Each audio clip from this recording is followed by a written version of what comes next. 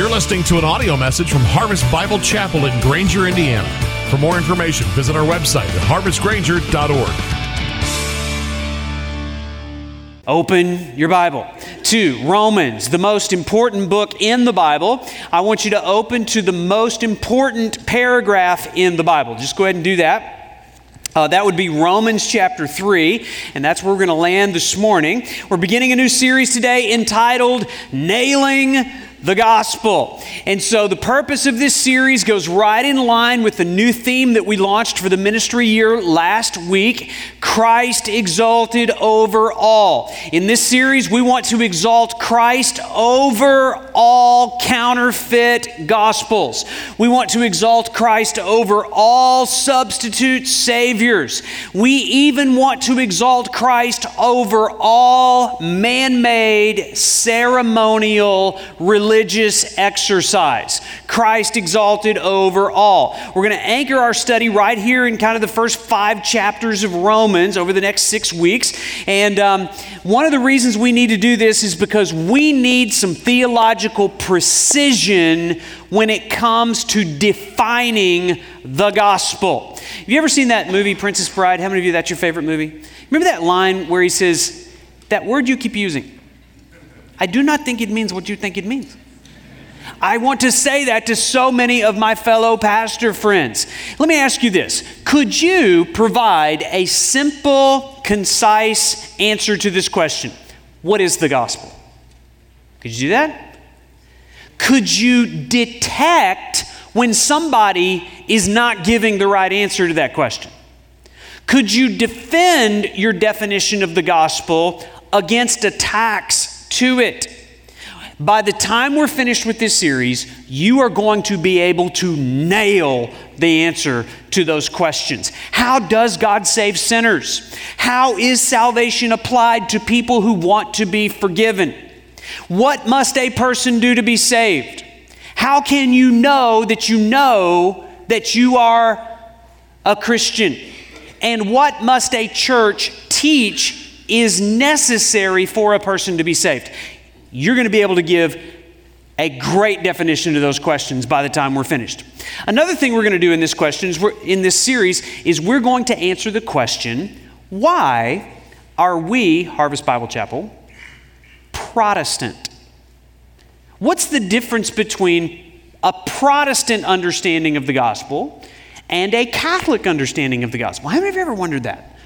Are our differences minor, or are they major differences? What divides us? And let me just say at the outset of this series, I realize I'm talking to people right now who might even identify as a Catholic, or maybe you love a person who is Catholic. Maybe you came from a background, a family tradition of Catholic church involvement. I'm looking at some of the people right now who actually cheer vigorously on Saturday afternoons for a particular football team of a particular Catholic institution that has the 8th ranked football team in America right now. So I'm looking at some people who actually play for that team and coach for that team, and some of you are otherwise employed by that university, and you draw your paycheck from this particular, it's Notre Dame, if you didn't know, in the area here. Hey, listen, all of that is great. I am grateful for the influence of Notre Dame and all the good that it does here. But if you are connected to Notre Dame in any way, you above all people should be able to define the difference between a Protestant understanding of the gospel and a Catholic understanding of the gospel. And listen, our differences are not just with people in the Catholic Church. Our differences are with many, if not most, Protestant churches who are not preaching a biblical understanding of the gospel. They've embraced a gospel that actually can't save. And so we need to identify and detect when there's an incomplete or an inaccurate understanding of the gospel, because many of our friends and family are going to these churches and hearing a form of the gospel that is not God's definition of the gospel. Many millennials especially are abandoning The biblical truth of the gospel embracing a vague understanding of Jesus being one of many good spiritual guides to help you on your path and your journey into nothingness. I mean, that's something we need to help our friends with. And so in order to do that, we're going to have to look back into our past, and we're going to have to look back into like what happened about 500 years ago in this thing we call the Protestant Reformation. But here's my ultimate goal of this series. Over the next 6 weeks, if God answers my prayer, there will be dozens of people who have spent most of their Sundays in a church and have never been confronted with the claims of the gospel. You have heard a shallow version of the gospel. You may have believed an incomplete or an inaccurate definition of the gospel. And if my prayers are answered, you're going to hear the biblical gospel preached, and I'm going to call you to believe it and to wrap your life around it and to be transformed and changed by it. If we're going to nail the gospel, we're going to need a precise gospel vocabulary. Aren't you glad you came to church? We're going to talk about vocabulary today. In this series, we're going to do a little history, we're going to do a little biography, we're going to do a lot of theology, but we're going to need a vocabulary if we're going to get our definitions right. And I want you to see the first of those. Let's start with this word, gospel. You keep using that word. What is the definition of this word? Before I read the definition, I want you to see it in Scripture. Romans chapter 1, beginning in verse 16. I think I asked you to open to chapter 3, flip back a couple of pages, and let's anchor it right here in Romans 1, verse 16. The Apostle Paul, writing to the Romans, says this, "For I am not ashamed of the gospel, for it is the power of God for salvation to everyone who believes, to the Jew first and also the Greek." What is this definition of the word gospel that he uses? Most of you probably knew that it means good news, but it's good news about something. It's an announcement, it's a herald, it's an exaltation of something God has done. And the good news is the good news of what God has done to save sinners. Now, if you are yawning your way through this message 5 minutes into it, it's probably because you don't think you need the gospel, because you don't think you're that great of a sinner. But notice, everyone needs to be saved. It's the only power that can save a sinner. He says here, I'm not ashamed of the gospel. Well, what does that mean? Listen, the gospel in and of itself is offensive. Do you understand that the man who wrote this letter lost his life because he proclaimed the gospel? And what he's saying here is, I don't care. It is that valuable. I am not going to be afraid. I'm not going to be ashamed to proclaim the accurate, precise definition of the good news and to announce the gospel. If you've never been offended by the gospel, I don't think you've ever really understood it. The gospel itself offends.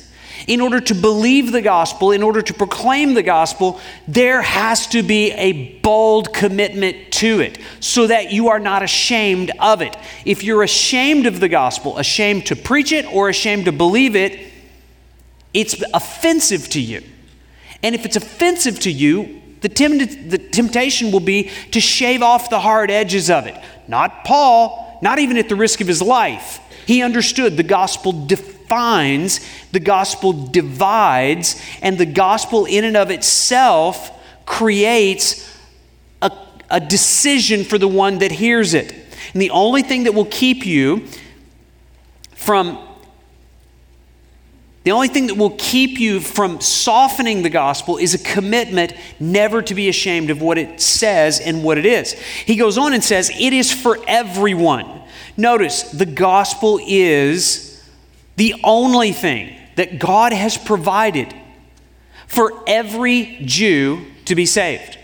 The gospel is the only thing God ever provided for a Greek to ever be saved. Every American, every Hungarian, everyone in the Czech Republic, every black, every white, every Hispanic, every rich, every poor, every Republican, every Democrat, every Protestant, every Catholic, every Muslim, every Hindu can be saved, but only if they believe the gospel, because it's the only power that God ever gave to change the legal status of a sinner before God. That's the gospel. And notice it has to be believed. Listen, the Bible is not good advice to be followed. That is a problem with so many people when they come to the Bible. They're looking for good advice on how to live their life. They're looking for some good, financial wisdom. They're looking for some, encouragement on a bad day. That's not what the Bible is. The Bible is not good advice to be followed. The Bible is good news to be believed. And we have an inaccurate understanding of the gospel if somehow you are thinking, oh, that's what I had to believe to get into the kingdom of God, and that's all it is. Listen, the gospel is not just what you have to believe to get into the kingdom. The gospel is what you have to believe to make all progress in the kingdom, Tim Keller says. The gospel is not the ABCs of the Christian life, and then you graduate on to some loftier, elevated view of theology. No, the gospel is the whole alphabet. And every time I hear the gospel, I am called to believe it and respond to it with faith and repentance. Whether it's the first time you've heard it or whether you've heard it every day of your life, the gospel calls me to believe the good news, to reject what I already believe that is not true, and believe the gospel, wrap my life around it. Let's define this term, Protestant Reformation. Now, I realize it's Sunday morning and you didn't want to hear any multisyllabic words, but here's a couple, okay? Now listen, we talk about the Protestant Reformation, we're talking about a point in history, okay? So let's go back 500 years ago to October 31st, 1517. Now, if you do the math, you realize that in 2017, on October the 31st, we celebrated the 500-year anniversary of what started the Protestant Reformation. I wanted to preach this series then, but we were in the middle of a prayer series and I didn't want to break out of it. So here we are. I got to it as quick as I can. So 500 years ago, there was this movement that changed the world called the Protestant Reformation. Let's first of all think about the word reformation. The root of that word is reform, right? Now, before something could be reformed, something had to be formed. What was that? That was the gospel that was lived and preached by Jesus as the fulfillment of all the Old Testament prophecy. And then the early church collected the teaching and the explanation of the gospel, and we have it in our Bibles. And so the gospel was formed.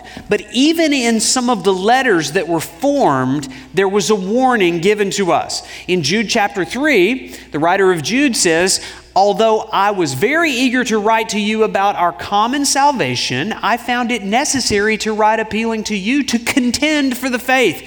The word contend, that's a soft word for fight. Fight for the faith that was once for all delivered to the saints. Notice, the faith, that's not just a general like believing in God. The word faith there is the collection of everything we believe doctrinally is true about God and man and salvation. It's the gospel. And it was once for all delivered.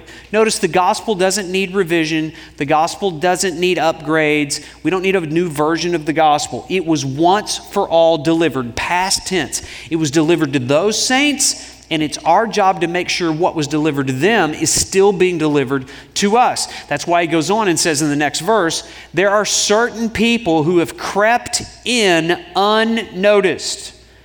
These were creeps in the church. And these creeps were long ago designated for this condemnation, ungodly people who pervert the grace of our God to sensuality and deny our only Master and Lord Jesus Christ. And so the gospel was under attack, and there had to be a defense of the true gospel. Paul wrote a whole book in the New Testament to the Galatian church. In chapter 1 of that book, he says, I am astonished. Paul is losing his mind at this point.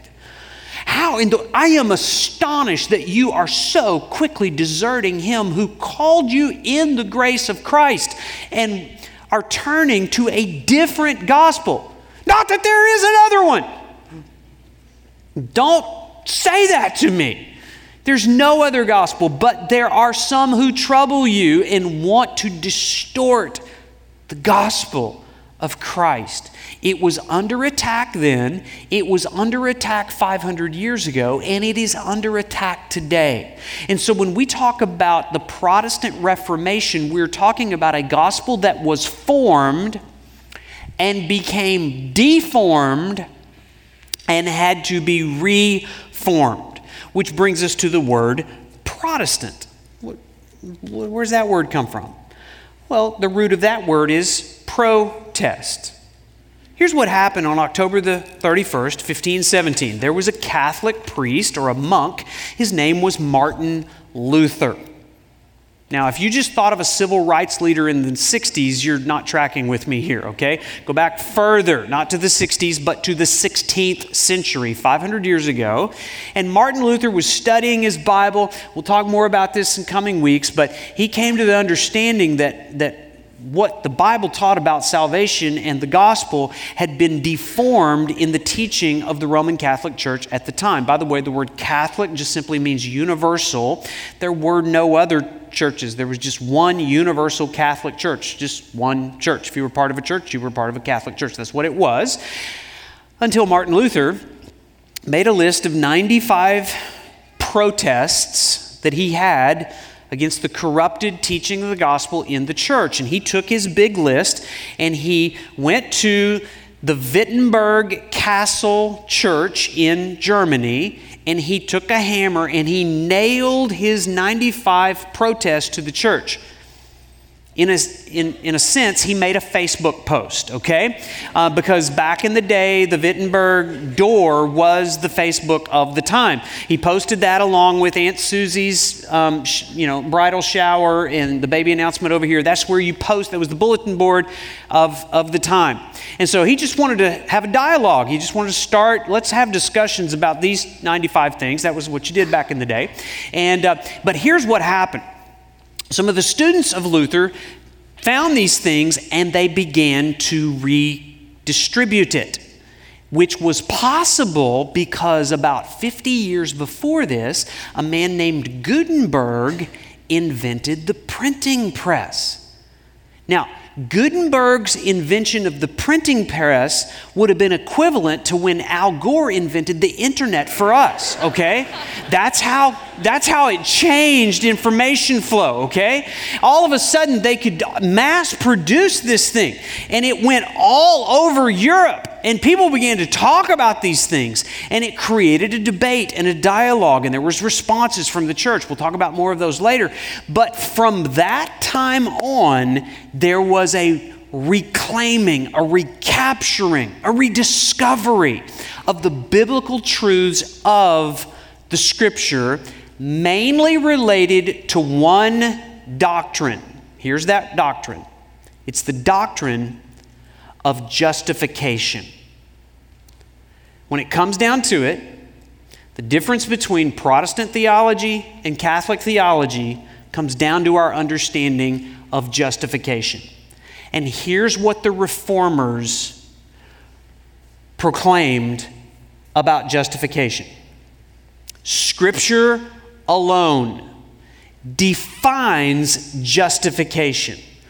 By grace alone, through faith alone, in Christ alone, for the glory of God alone. Now, back in the day, they spoke Latin. And so these became known as the 5 solas of the Reformation. The word sola in Latin means alone. And so here's the way they would say it. Sola scriptura,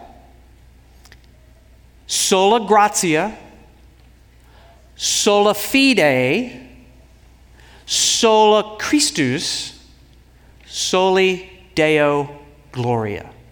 And these became known as the 5 solas of the Reformation.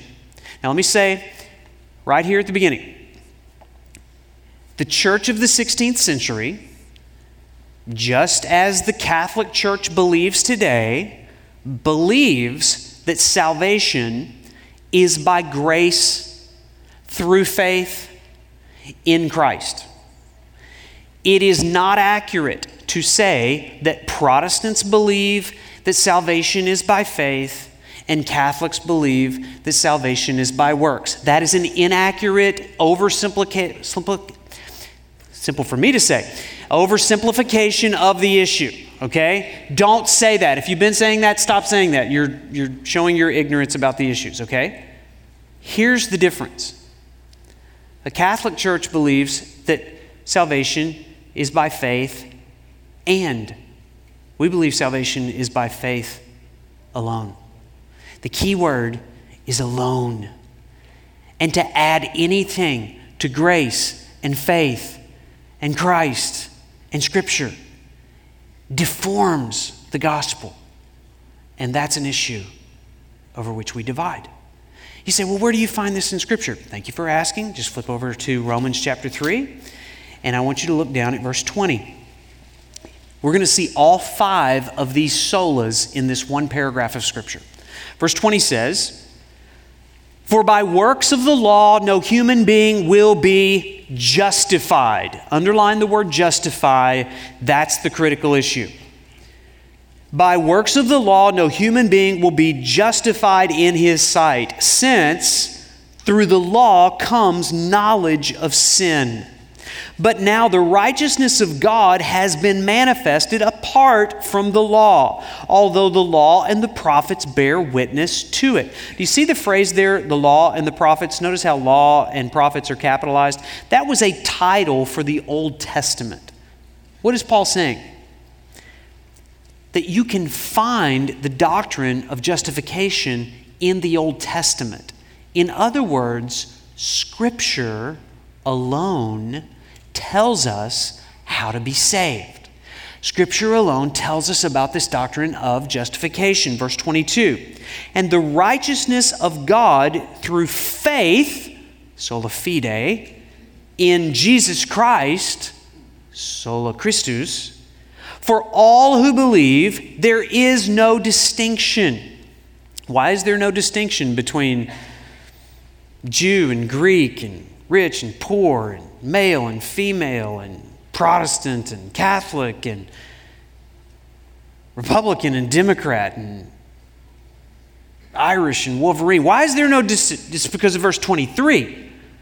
Verse 23, "Because all Irish and all Wolverines and all male and all female and all Protestant and all Catholic have sinned and fall short of the glory of God and are justified by His grace," sola gratia, as a gift, "through the redemption that is in Christ Jesus, whom God put forth as a propitiation by His blood." Now, we don't need a vocabulary word for propitiation. We don't need to define that because I'm sure you already know what that means. You want to know what it means? It really means to absorb like a sponge. It means that on the cross, in Christ absorbed all of the wrath of God, all the hatred of God, all of the anger of God for my sin by His blood, to be received by faith. Notice, not everyone is saved. Who is saved? Who is justified? Only those who receive it by faith, sola fide. So, this was to show God's righteousness. In other words, for the glory of God alone, soli Deo glory. It's to show something. It's to show God's glory, the glory of his righteousness. Because in his divine forbearance, he passed over former sins. You say, tell me more about that. I'm really excited about God passing over former sins. Listen, that's just a reference back to Exodus chapter 12, when God sent the death angel and he passed over the sins of the Israelites when the death angel saw what? The blood on the doorpost. And so he's saying, see, it's the same message. Old Testament, New Testament. We are justified by his blood alone. In verse 26, it was to show his righteousness at the present time so that he might be, this is awesome, just and the justifier of the one who has faith in Jesus. Look at verse 28. For we hold that one is justified by faith apart from the works of the law. You get it? You interested in it? Some of you, this is lodging in your head. It's not making it into your heart. You know why? Because you don't think you need to be justified. You know why? Because you're justifying yourself. You think this message is for sinners, not you. And we don't understand what the truth of verse 23 tells us. We need a vocabulary lesson on sin. What is sin? According to verse 23, it's falling short of God's glory. For all have fallen short of the glory of God. Like an arrow that an archer shoots and it falls short of the target. It just never makes the target. That's us. We fall short every time. And our sin is falling short of the glory of God's moral perfection. It's falling short of righteous appetites. It's falling short of discerning wisdom. Over in Romans chapter 1, we don't have time to look at it right now, but it tells us something else about glory. It says our problem, our sin, causes us to exchange the glory of God for the glory of created things. That's what sin causes us to do. It causes us to glorify screens and actors and money and banks and careers and athletes above the glory of God. Sin at its heart is failing to consider God most glorious. See, some of you thought that sin was just actions that you perform. No, the reason that you sin is because you are a sinner. You can't help but not sin. It's the only thing you really do well. Because the indwelling sin in you gives you an appetite to do things that don't show God as most glorious in our lives. Sin is not just something you do. Sin is something that indwells you. And here's the worst news about sin. Sin makes us objects of God's wrath. Did you notice the number of times that we referred to the word righteousness in that passage? It is to show the righteousness of God. That back in verse 21, but now the righteousness of God has been manifested. And so our problem is sin makes us not right. And to be righteous means to be in right legal standing before God. It doesn't mean that we just don't act right. It means that we are not right with a righteous God. That's a problem. And the Bible tells us, again, we could go back to chapter 3. If you look back up in verse 10, it says, there is none righteous, no, not even one. And the problem is not that we don't just act right, it's that we're not right with God, who is holy. We mentioned his wrath. Romans chapter 2 says that because we're not right, we are actually storing up the wrath of God for the day of God's wrath, when His righteousness will be revealed. In other words, His righteousness will be contrasted with our unrighteousness when His wrath deals with our unrighteousness. You see, this is the bad news of the gospel. Before you can have any appreciation for your need to be justified or to believe the gospel, you have to understand I am the object of God's righteous wrath. And I must have something done to my legal status before I can be right with this God. Most people, their default is that somehow, I know I'm not right all the time. I mean, sometimes I'm right, but I'm just not all the time right. The problem is I've got this scale, I've got some right, and I got some wrong, and my hope is just that I'll be able to do enough right, maybe just squeaking it out like in a 51% level, and God will look at me and says, you did more right than you did wrong. That concept is completely foreign to the gospel. As a matter of fact, the gospel says that anything you could point to as right on your right side of the scale, the reason you did that was wrong. Your motive was self-righteousness. So everything you think is on the right side is actually on the wrong side counted against you. The Bible says there's nothing on this side of the scale.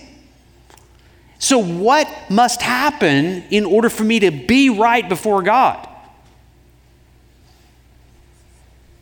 You have to be justified by faith. What is that? Thanks for asking. Got this definition here handy, right here. Justification is a judicial act of God in which He declares our sins pardoned, and here's the best part, Christ's righteousness belonging to us. This is mind-blowing to understand this concept. And this is where we have difference with our Catholic friends. What we understand about justification is there's nothing we can do to change our legal status before God. God has to change our legal status apart from anything we do. There's a lot of different ways to understand salvation. We use a lot of different terms for that. Probably the simplest word that we use in the church is the word saved. How many of you are saved? Are you saved? Are you saved? You talk to people. Are you saved? Are you a saved person? That's a great term. Nothing wrong with that. It's a Bible term. So in salvation, we think of ourselves like a drowning swimmer who's going under, last breath, no hope, and the lifeguard races off the beach and at the last minute saves us, pulls us to shore, right? And so in the analogy, we're the drowning sinner and God's the lifeguard. Great analogy. There's another term we use in Scripture for salvation. It's the word regeneration. How many of you are regenerated? Yeah, if you raised your hand the first time, you can raise your hand the second time, okay? Same thing. So what is that? Well, in this analogy, in this word picture, we see ourselves like Mike in the video. No pulse, dead.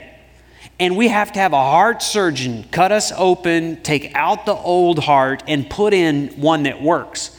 And so in that analogy, God is a surgeon. There's another word we use for salvation, adoption. How many of you are adopted? Have you adopted? You're like, okay, spiritually or physically or either way. It doesn't matter. You understand what I'm getting. And in this analogy, we see ourselves as an orphan and God as a loving Father who brings us into His family and treats us better than we deserve. And we get all the inheritance and all the rights and the privileges of the family. When we think about justification, it's another word for salvation. We see ourselves as the guilty criminal in the courtroom of God. And God as the just judge who declares this guilty criminal is pardoned completely. Until you see yourself as the guilty criminal, you can't have an appreciation for justification. Until you see yourself as the guilty criminal with a death sentence on him, you can't be justified. And so God is the just judge. Now let me ask you this question. If down here at the St. Joseph County courthouse, there was a judge in there that was pardoning all the guilty criminals that were coming through the court system, would you call him a just judge? No, you'd say that dude, he needs to be replaced. So how can God at the same time be both just and the justifier? Only if someone else pays the price. And so this is the good news of the gospel, that God himself sent his son, and on that cross, God declared Christ, the innocent, guilty. Was he guilty? No, but he was declared guilty so that I, who was guilty, could be declared what? Innocent. And that's not just the best part. He didn't just declare me innocent, he declared me righteous. Not just neutral, but perfect, as if I had never sinned. Get it? Justified, never sinned. Because he treated Christ as if he did, even though he didn't. That is a just judge. And so we understand justice or justification as a judicial act that changes my legal standing from guilty to righteous before God. Justification imputes my sin to Christ on the cross as he absorbed God's anger and wrath. A lot of people, they like to erase the parts in the Bible that God seems to be quite angry in these passages. And I'm so glad we don't have a God who gets angry anymore. Listen, God got angry at sin and he demonstrated it on the cross. If you want to know how angry God is about your sin, get a new view of the cross. He tortured his son because God hates sin. But he treated Christ as if he had committed my sin. And then he imputes my righteousness. He imputes Christ's righteousness to me. Imputation, not amputation. A very important theological word. I am imputed with my great-great-great-great-granddaddy's sin. His name was Adam. Because he sinned, I sinned. But now I am imputed with the last Adam's righteousness. And because he is righteous, I can now live a righteous life. Justification occurs at a point in my life that begins a lifelong process of sanctification. Now, this is key. This is where, again, in Catholic theology, they kind of mix together justification, sanctification, not quite sure one begins and one ends. But in our understanding, justification happens at a point in time when you receive by faith the righteousness of Christ. And that point in time begins a lifelong process where I actually become what God has declared me to be. He has declared me to be righteous, and that motivates me to now start acting right. That's sanctification. And a little bit every day, I become a little bit more like Christ. I do a few more right things because he's declared me to be right. So here's the question. At what point were you justified? It happens at a point. Listen, you don't have to know the day and the hour, the time and the place, but you ought to be able to look at a season or that summer when I was in college or when I was 6 and I was feeling guilty over my sin and I talked to my mom. She knelt by my bed and showed me the gospel and I prayed. Or maybe that I did that 1,000 times and that didn't do anything. But then when I was 42 and I came to Harvest Bible Chapel and somebody showed me the real gospel and I repented and believed, and I don't know what all that religious ceremony stuff was I did before, but this was the point. And I'm telling the stories of many of you out there. But some of you are scratching your head going, I don't know when that happened. I don't know if that's ever happened. I've got a suggestion. How about right now? Today could be your day. This could be your point of justification whereby your legal standing before God is changed. What has to happen? Thank you for asking. This is the last thing. Justification is obtained by faith alone, in Christ alone. Sola fide, in sola Christus.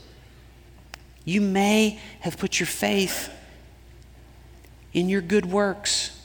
You may have put your faith in your sacraments. You may have put your faith in your Bible knowledge. You may have put your faith in your mommy. But is your faith in Christ alone? And if you've never done that, you can do that right now. As a matter of fact, why don't we all stand together? And as we stand, bow your heads. Heads bowed, eyes closed. Could you just pretend for the next 60 seconds you're the only person in this room? Could you just pretend that you are in the courtroom of God? He is a just judge. You're standing before him. Do you have confidence that you are in right legal standing before God? That your crimes have been pardoned, that your sins have been forgiven? Is your faith in your good moral character, your good name, your religious performance, your Bible knowledge, your pedigree, your sacraments, or is your faith in Christ alone? Have you embraced his substitutionary atonement on the cross in your place? If not, you can do that now. First thing is you have to reject faith in yourself and then embrace Christ by faith. You can pray and say, Lord, I've been religious, I've been moral, tried to be good, but I realize I am not right before you as a righteous God. I receive by faith what Christ has done for me. Lord, I do pray that you would give clarity to every person here, that there is a point, and that every person would walk out of here today with confidence, knowing that they've been justified by a just God. And Lord, would you strip away the layers of man-made ceremonial religion that so often cloud us to the true gospel. Thank you for the work of Christ on that cross. We pray in Jesus' name. Amen.